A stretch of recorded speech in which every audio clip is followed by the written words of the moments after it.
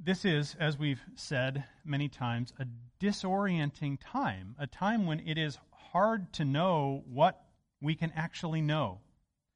It's a challenge. I was listening to a leader within the Evangelical Free Church this week talking about how during times of crisis, it's really hard to think straight, and people need help thinking straight. And so my hope this morning is that as we look at the second part of this story about Jesus in John 11, that we would at the very least, and most importantly, be reminded about how to think straight about Him, to remember who is with us during this time, because He really is. These are not stories that are mere spiritual myths that are made up to sort of make us feel better during this time, to sort of inspire us in a general theological or general psychological way. This is a story about somebody who's real and who's just as real today as he was when the story first happened. He is a person who cares for you. As we'll see in the story this morning, maybe somebody who cares for you more deeply even than you want him to. And he is able to care for you that deeply. If you are not yet a believer in Jesus, if you're watching this because you're curious, I really hope that the person that you find presented in this story, Jesus, as John presents him truly, I hope that the person you find presented is somebody that you find to meet your real needs, your deepest needs, the needs that maybe have been covered over by the stuff of life in many ways, and those covers are being peeled back, and you're recognizing needs that had been covered before and now are more obvious. I hope that you have the opportunity to see Jesus as the one who is perfectly suited to meet those needs. Before I read the text, I just want to pray for God's blessing on our time in His Word this morning. Father, you've been gracious to speak and to have your words committed to writing, and you've been gracious to allow that writing to come down through the ages, even to us. We know that the point of what you've written in the end is the revelation of your Son and His work on our behalf. So we pray that your Spirit would open our eyes to see Jesus as He is in this passage, that we might trust Him as He is this week. We pray this in Jesus' name. Amen. Last week, we found that Jesus loves His friends. We also found that Jesus does what we don't expect as He loves His friends. We also found that Jesus is the point of everything that He does as He loves His friends and as He does unexpected things. Jesus finds out that Lazarus is sick. He knows that Lazarus' sisters want him to come, and He chooses not to come. And He does that because He loves them. And eventually he knows, perhaps he's told directly by His Father Himself, that Lazarus has in fact died. And it's at that point that He chooses to go to Lazarus' sisters, to Martha and to Mary, and He meets them, and He has a conversation with Lazarus' sister Martha. And He tells her that He is the resurrection and the life. That the point of all this is that people would believe in Him and would find life in Him, not only temporary life, not only life even restored from temporary death, but genuine, eternal life. That He is that life. And that He gives that life to those who believe in Him. That's where we've been so far. And we find two more things about Jesus this morning. We find that Jesus enters our sorrows, and we find that Jesus came to undo death. We see that in John 11, verses 28 through 44. If you're watching our live stream through a web browser, you'll actually find a link to this text just below that live stream, and so you're welcome to click that link and find that and read along as I read here as well. John 11, starting in verse 28. When she, Martha, had said this, she went and called her sister Mary, saying in private, The teacher is here and is calling for you." And when she heard it, she rose quickly and went to him. Now Jesus had not yet come into the village, but was still in the place where Martha had met him. When the Jews who were with her in the house, consoling her, saw Mary rise quickly and go out, they followed her, supposing that she was going to the tomb to weep there. Now when Mary came to where Jesus was and saw him, she fell at his feet, saying to him, "Lord, if you had been here, my brother would not have died." When Jesus saw her weeping, and the Jews who had come with her also weeping, he was deeply moved in his spirit and greatly troubled. And he said, "Where have you laid him?" They said to him, "Lord, come and see." Jesus wept. So the Jews said, "See how he loved him." But some of them said, "Could not he who opened the eyes of the blind man also have kept this man from dying?" Then Jesus, deeply moved again, came to the tomb. It was a cave, and a stone lay against it. Jesus said, "Take away the stone." Martha, the sister of the dead man, said to him, "Lord, by this time there will be an odor, for he has been dead 4 days." Jesus said to her, "Did I not tell you that if you believed, you would see the glory of God?" So they took away the stone. And Jesus lifted up his eyes and said, "Father, I thank you that you have heard me. I knew that you always hear me. But I said this on account of the people standing around, that they may believe that you sent me." When he had said these things, he cried out with a loud voice, "Lazarus, come out!" The man who had died came out, his hands and feet bound with linen strips, and his face wrapped with a cloth. Jesus said to them, "Unbind him and let him go." This is the word of the Lord. I mentioned last week that we were going to see 3 things about Jesus this week. I changed my plans just slightly during my preparation. We are, as I said, now going to see 2 things about Jesus. That Jesus enters our sorrows and that Jesus came to undo death.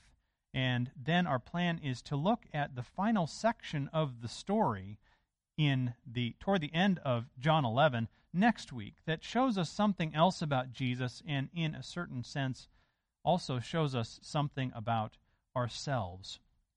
I think that part of the text will help to prepare us for our particular celebration of Jesus' finished victorious work on the cross as well as his resurrection. This week, though, Jesus enters our sorrows and Jesus came to undo death. So this part of the story opens with Martha, the practical sister, the woman of action, coming to Mary, her deeply feeling sister, who has remained in the home with many of her friends who have come to console her. And she comes to her in private, and we see something of the initiative of Jesus drawing near in the thing that Martha tells her sister Mary. She says in verse 28, "The teacher is here and is calling for you." She tells Mary this in private, perhaps whispers in her ear or takes her into another room. And we have no reason to believe that Martha is making this up, that she's trying to manipulate her sister to come. We have every reason to believe that Jesus was actually calling for Mary, that he wanted her to come to him, that this was part of his way of entering into her sorrows. This really is Jesus' call in the book of John to Mary and to others and to us, "Come to me. Come to me." And this call that gets repeated both with those words and in other words comes with a promise in John 6:37.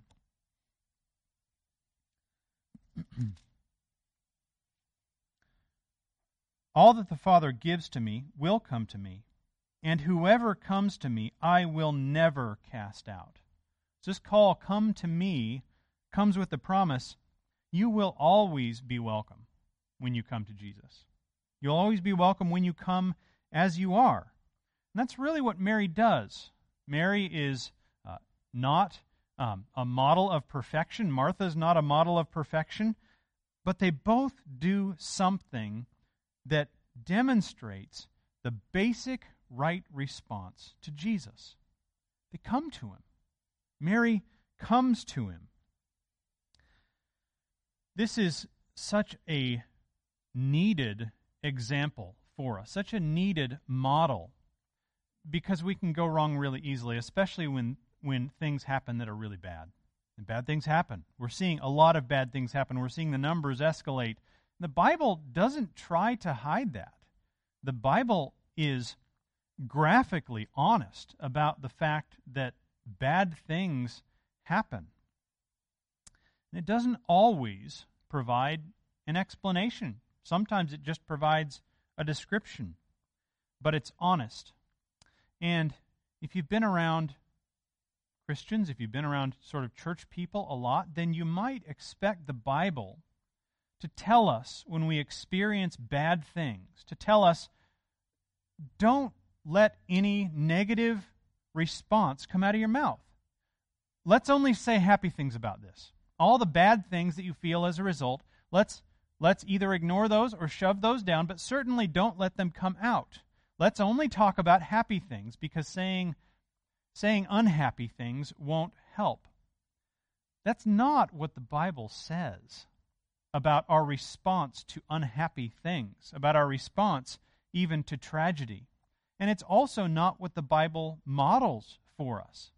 In fact, we have a whole book in the middle of the Bible, in the Psalms, that gives God's language for us for every kind of human experience, including suffering. And so you'll hear the Psalms say things like, "How long, O Lord? How long?" It'll say things like, "Your people are like sheep being handed over to the slaughter." That's not just let's only say nice things. That is honesty. And we need to make a very, very important distinction here that Mary helps to make for us. There are two kinds of, we could say, negative expression in the Bible. Two kinds of negative speaking. One kind we could call complaining. The other kind has been labeled lament. Complaining and lament. Complaining is actually dealt with severely in the Bible, where people say negative things and as a result experience severe consequences. Lamenting is what is modeled in the Bible. We see lamenting in the Psalms, and the difference is not so much in the words that are used. The difference between the complaining that is condemned and the lamenting that is encouraged is the direction we're facing. Complaining faces away from God and says, "This is terrible. This isn't the way things are supposed to be." Lamenting faces toward him. And that's what makes the difference. And that's what Mary does. We can actually imagine a very different response from Mary using very, very similar words. She comes to him and she says to him the same thing Martha had said, "Lord, if you had been here, my brother would not have died." That's lament.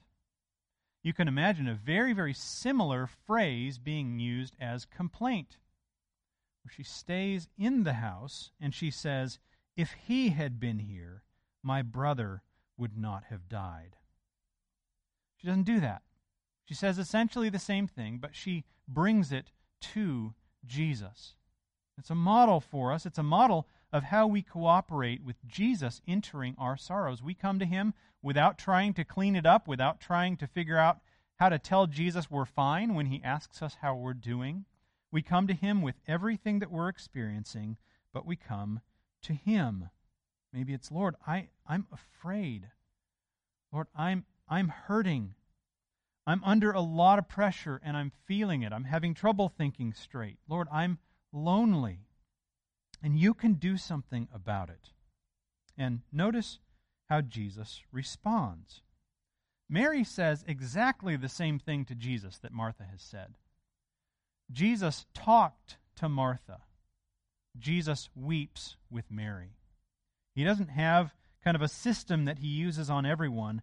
He enters our sorrows where they are. And if we look closely, we find that Jesus does more than weep. Look at verse 33. When Jesus saw her, Mary, weeping, and the Jews who had come with her also weeping, he was deeply moved in his spirit and greatly troubled. Deeply moved sounds like empathy, and there's very clearly empathy here. The people who are there with him, as they see him weep, they can look at him and say, "See how he loved him. He cares." They know that.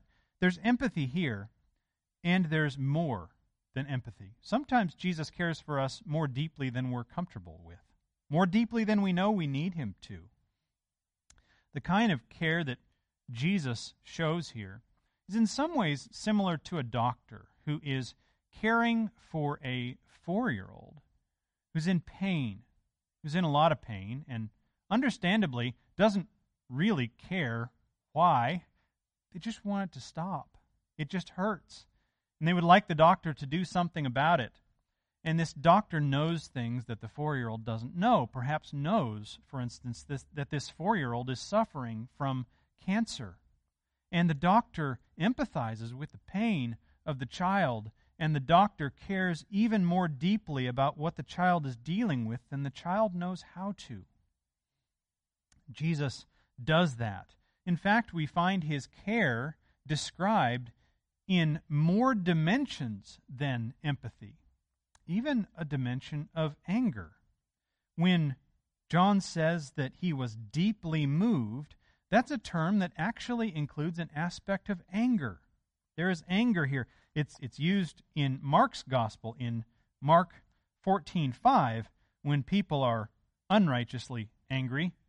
A lady comes to Jesus and she pours perfume on him that would have been worth a year's wages. And some of his own disciples are indignant. And they say, this ointment could have been sold for more than 300 denarii, that's about a year's wages, and given to the poor. And they scolded her, form of the same word. They're expressing anger, like they're snorting at her. And so there is a kind of anger that Jesus is experiencing, that he's responding with to this situation.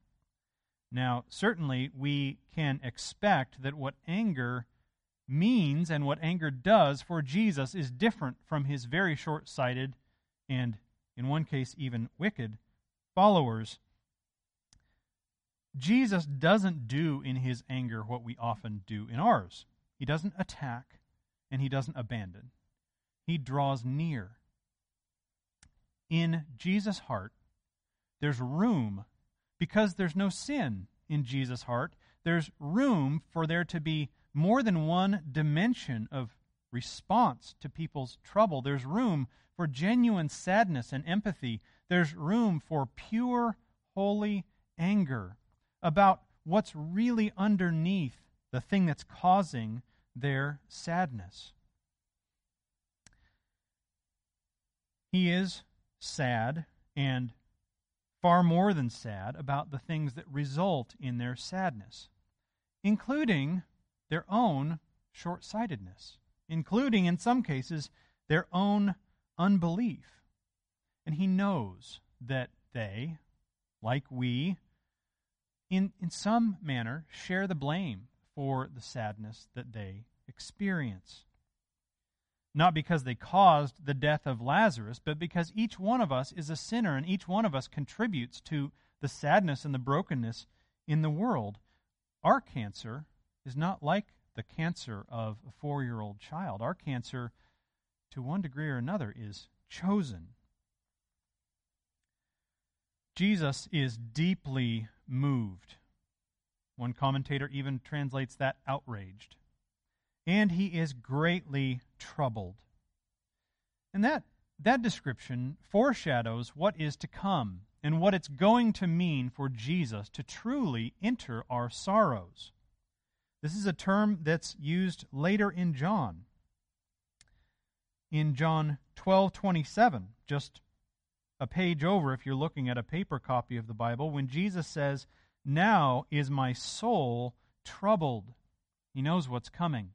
He knows what he's going to do. And so Jesus enters the sorrows of those who are around him in a way that they can't even yet comprehend. Just like a doctor who refuses to merely mask symptoms when he knows that he has a cure. So, pause there for a minute. Looking at the example of Mary, the example of Martha, coming to Jesus without trying to clean things up, and yet coming to him as Lord. The first word they say when they come to him is, Lord, if you had been here, my brother would not have died. So come to him, like Mary and Martha did. Come to him as Lord. And because he is Lord, know that he is going to care more deeply than you even realize you need him to. We might think as well during this time about how we can be an expression of this care of Jesus to one another. As somebody comes to you and they're coming with negative things that they're experiencing, they're coming with trouble. Let's be careful as brothers and sisters in Christ not to try to just shut that down and not to come with sort of pat answers, not to come simply with the same answer to everyone, that this is going to be okay, it's going to be okay, it's going to be okay. For believers, that's real, that's true. And let's do our best to meet one another where we are. And as we do, to usher one another into the presence of Christ, to listen, to hear, to be sad with those who are sad, to be willing to recognize the causes of trouble where you see them, and then to say, let's come to the Lord. Let's pray. Let's ask him. He hears us. To, in a sense, do what Martha does for Mary. The Lord is here. He's calling for you. The Bible is honest, and the Bible reflects honest questions, or at least partly honest questions, and those questions abound in a situation like this. Look at verse 37. We see a question that at least has some honesty to it. But some of them said, could not he who opened the eyes of the blind man also have kept this man from dying? That's an understandable question. There are two problems. There are two problems in verse 37. One of them is that the people who are asking it fail to realize that they're asking it of someone who was able to open the eyes of the blind. They admit that he was able to, but they don't consider it like they should. They simply seem to say, if he's powerful enough, then why didn't he do something? He's powerful enough to do that. Why didn't he use his power the way that we think he should? Without recognizing, if this is a person who's able to enter an utterly hopeless situation and change it, then maybe we ought to trust him. We don't see that trust reflected in this statement. And the fact that we don't see the trust reflected results in the second problem. And that is, they don't do what Mary and Martha do. They don't direct their question to Jesus. They don't come to him. They complain. Could not this man who opened the eyes of the blind have kept this man also from dying? So there's a divide that's beginning. And that same phrase, but some of them, will show up next week. And we're going to find that it's more insidious, more troublesome than it might look even here. Jesus chose to let Lazarus die. And as he did, it wasn't because he didn't care about the sadness that he knew that was going to cause for people. He didn't do it because their sorrow didn't matter. He did it so that he could enter their sorrow. And as we'll see, he did it so that he could enter their sorrow much more deeply than they knew they needed him to, and so that he could enter ours. We see a beginning picture of that in verses 38 through 44. In this first paragraph, Jesus enters their sorrows. and he pictures how he enters ours. In verses 38 through 44, we see that Jesus came to undo death. Now, I would guess that for most of us, in the present moment, the burden that we're carrying is more about what could happen than what has happened. For most of us. Some of us maybe are experiencing what has happened. Maybe with regard to sickness, ourselves or a loved one. Maybe with regard to a job or a lost income. A lot of us are still in the calm before the storm, it feels. And we don't know what's going to happen. And so the burden we carry is more a matter of fear than it is a matter of grief. Grief is what happens when fears are actually realized. Fear is always about something that might happen. And in this passage, Jesus shows that he's able to handle the harder of the two.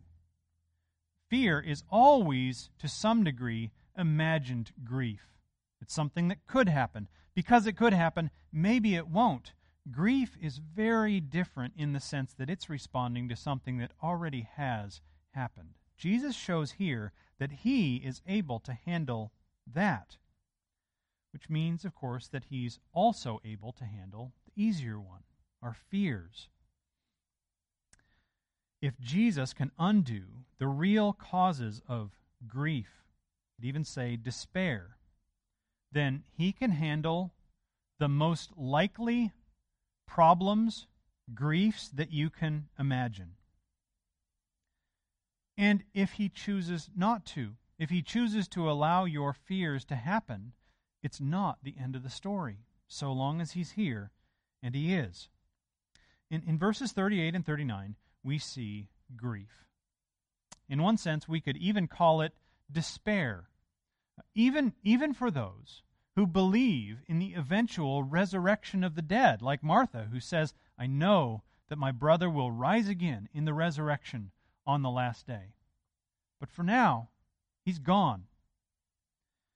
We see a picture of the finality of death in verses 38 and 39.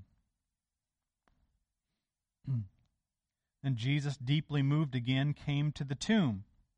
It was a cave, and a stone lay against it. Jesus said, Take away the stone. Martha, the sister of the dead man, said to him, Lord, by this time there will be an odor, for he has been dead 4 days. The stone is against the tomb. It's over. So you can understand Martha's response to Jesus when he says, Take away the stone. The translation, there will be an odor, is a very polite translation. It doesn't quite do justice to the bluntness of Martha's actual expression. Might not do justice to the bluntness of her personality either. The very old King James gives us some help here. In this case, it better captures the bluntness of Martha's description. King James translation, instead of the polite, there will be an odor, is, he stinketh. That's a more accurate translation. He stinks. Lord, he has begun to rot. This is not a coma. This is not a swoon.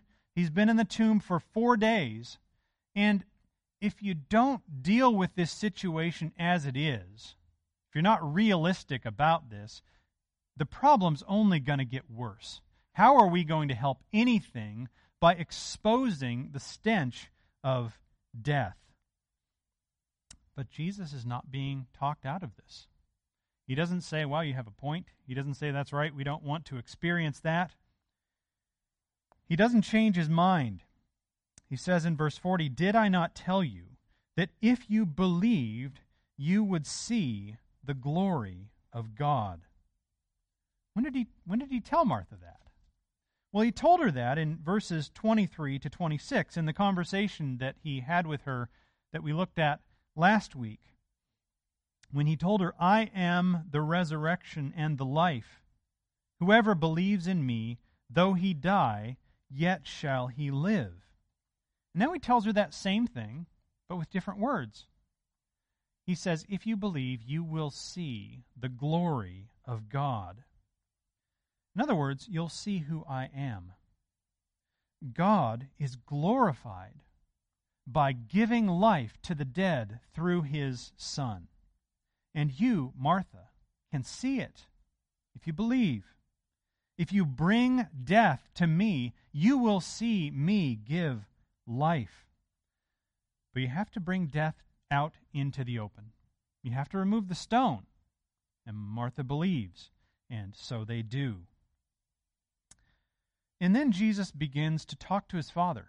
As we might expect, Jesus has already talked to his Father about this. It appears that he has already prayed that his Father would grant life to Lazarus. He's prayed for that, and he knows that the Father has heard him. And so he expresses that, Father, I thank you that you have heard me. But he's not doing this for himself. And so he brings the conversation between himself and his Father out into the public. Look at John 5:17, where Jesus describes his interaction with his Father, how he and his Father partner together in their mission for the world. John 5:17, Jesus answered them, my Father is working until now, and I am working. They're partnering together to bring life out of death. And Jesus wants those around him to know that the Father has sent him to do this, that he's working in partnership with the Father. And so he talks to the Father publicly, and he says, thank you that you have heard me, and I know that you do.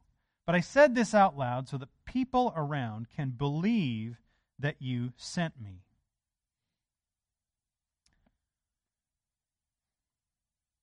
When he had said these things, he cried out with a loud voice, Lazarus, come out. So they've rolled back the stone, and Jesus says something that even now is perhaps totally unexpected. Lazarus, come out. Imagine yourself standing there trying to process this. This is very strange. This is no more normal then than it would be for us today. The stone's rolled back. You barely even have time to make sense of what it is that Jesus has just said. He says this loudly. Maybe people step back and they wonder, what in the world is he even talking about? And then something starts to come out of the hole. Something that's wrapped tightly and that roughly looks like a human form, wrapped so tightly that perhaps it kind of has to shuffle and hop its way out of the tomb. And suddenly you see standing in front of you this form that's been wrapped up in death. And everybody is so stunned that it appears even Martha, this preeminent woman of action, has to be called to action now. He has to tell them, unbind him and let him go. Unbind him and let him go. He's alive. Jesus has brought life out of death. This is a very short description. Imagine if you were now sitting across the table from John, the writer of this story, and you had the opportunity to ask him more. Ask him for more detail. What would you want to know? How did Martha respond? Was she the first one to jump in and help unwrap him? How did Mary respond? How did Lazarus respond? What did Lazarus experience in those 4 days when he was beginning to rot in the tomb? Did he remember anything about it? Did he still stink when he came out of the tomb? We could have dozens of questions for John. And certainly John, as a good teller of a story, these are true stories, that John could easily anticipate what his readers would want to know. So why doesn't he answer those questions? Because he doesn't want them, and he doesn't want us to miss the point. He doesn't want it to be distracted with many true and interesting things. He doesn't want us to miss the point that Jesus enters our sorrows in order to undo death. because even this amazing story is very, very small in comparison to the thing that it prepares us for. John, in his gospel, highlights a few amazing things that Jesus does. He highlights a few things that he refers to as signs, and you could count those up, no more than about 7. He's very, very selective about what he writes, and he later says, you know what, if we were to write everything, the whole world couldn't contain the books that would describe everything that Jesus did. John gives us no more than about 7. And this is the last one. In a sense, this is the most important one. This is the one that most fully pictures what Jesus came to do. He gives a sign, Jesus gives a sign, and John records a sign that shows that Jesus has the power to give life to the dead. This is a sign, and there is more to come. Look at John 5:25 to 29. If you turn back just a few pages in John, or just listen. John 5:25 to 29. Jesus says, "Truly, truly, I say to you, an hour is coming, and is now here, when the dead will hear the voice of the Son of God, and those who hear will live. For as the Father has life in himself, so he has granted the Son also to have life in himself. And he has given him authority to execute judgment, because he is the Son of Man. Do not marvel at this, for an hour is coming when all who are in the tombs will hear his voice and come out, those who have done good to the resurrection of life, and those who have done evil to the resurrection of judgment." What Jesus does here is a very small picture of what he is going to do in the long-term future and what he is going to do in the near-term future. We pray for solutions to COVID-19. We pray for effective tests and strategies, for vaccines and for treatments. We pray that those things would come quickly. And if and when they do, we will still need more. We'll still need more. We will still need someone who can undo death. Because even if a solution came today that healed everyone, and we would praise the Lord for it, we are all still terminal. We all still need someone who can undo death, and here is the one who can. When he does it in John 11, he's not showing off. This is not some amazing parlor trick. He is showing the glory of God. The glory of God that is shown most fully when he gives life to those who are truly dead. He's preparing people for the true way that he is going to undo death. He's going to undo death by his death. And he accomplishes this sign in order to show people that they can trust him, so that they will know that they can trust in his death. That he is, as John the Baptist describes early in the Gospel of John, he is the Lamb of God who takes away the sin of the world, that great cause of our death. When Jesus relieves the sorrows of his friends in John 11, he sets in motion a sequence of events that will inevitably lead to his own sorrow, to sorrow greater than any of us have ever imagined. A sequence of events that lead to his own sorrow on the cross, and a sequence of events that lead to their healing, to their relief, to the solution to the problem that causes death in the first place. The Jesus who enters your sorrows in order to undo your death cares for you more deeply than you can imagine. Maybe more deeply than you want. Maybe more deeply than you're comfortable with. He knows what's wrong with you. He knows what's wrong with me, including the stuff that you and I have hidden behind a stone, because we know that if it were exposed, it would stink, and it would only make matters worse. And so we keep it hidden. But what he tells Martha, he tells you and he tells me. If you believe, you will see the glory of God. So take away the stone. I know what's behind it. I have the power to undo it. I am the one who can deal with your death and with the cause of your death. So if you're not a believer in Jesus right now, I wonder if part of what keeps you from coming to him is the fear of that death and its stench being exposed. I can't let anybody know me as I really know myself. And Jesus knows you better. He knows what's behind the stone. And he tells you, take away the stone. Let me at it. Let me have it. I can give life from the dead. No matter how dead, no matter how much rot, no matter how much stench, I am the giver of life. I paid for it. Christian, same thing. We've all, those of us who have found life in Jesus, we all have these same experiences, right? Where even we have maybe a little tomb over here, where we have a stone in front of it, and we're saying, I don't want to know anything about it. I don't want to deal with it. I certainly don't want it exposed. Jesus knows what's there. Jesus is able to deal with it. He already has. Bring it to him.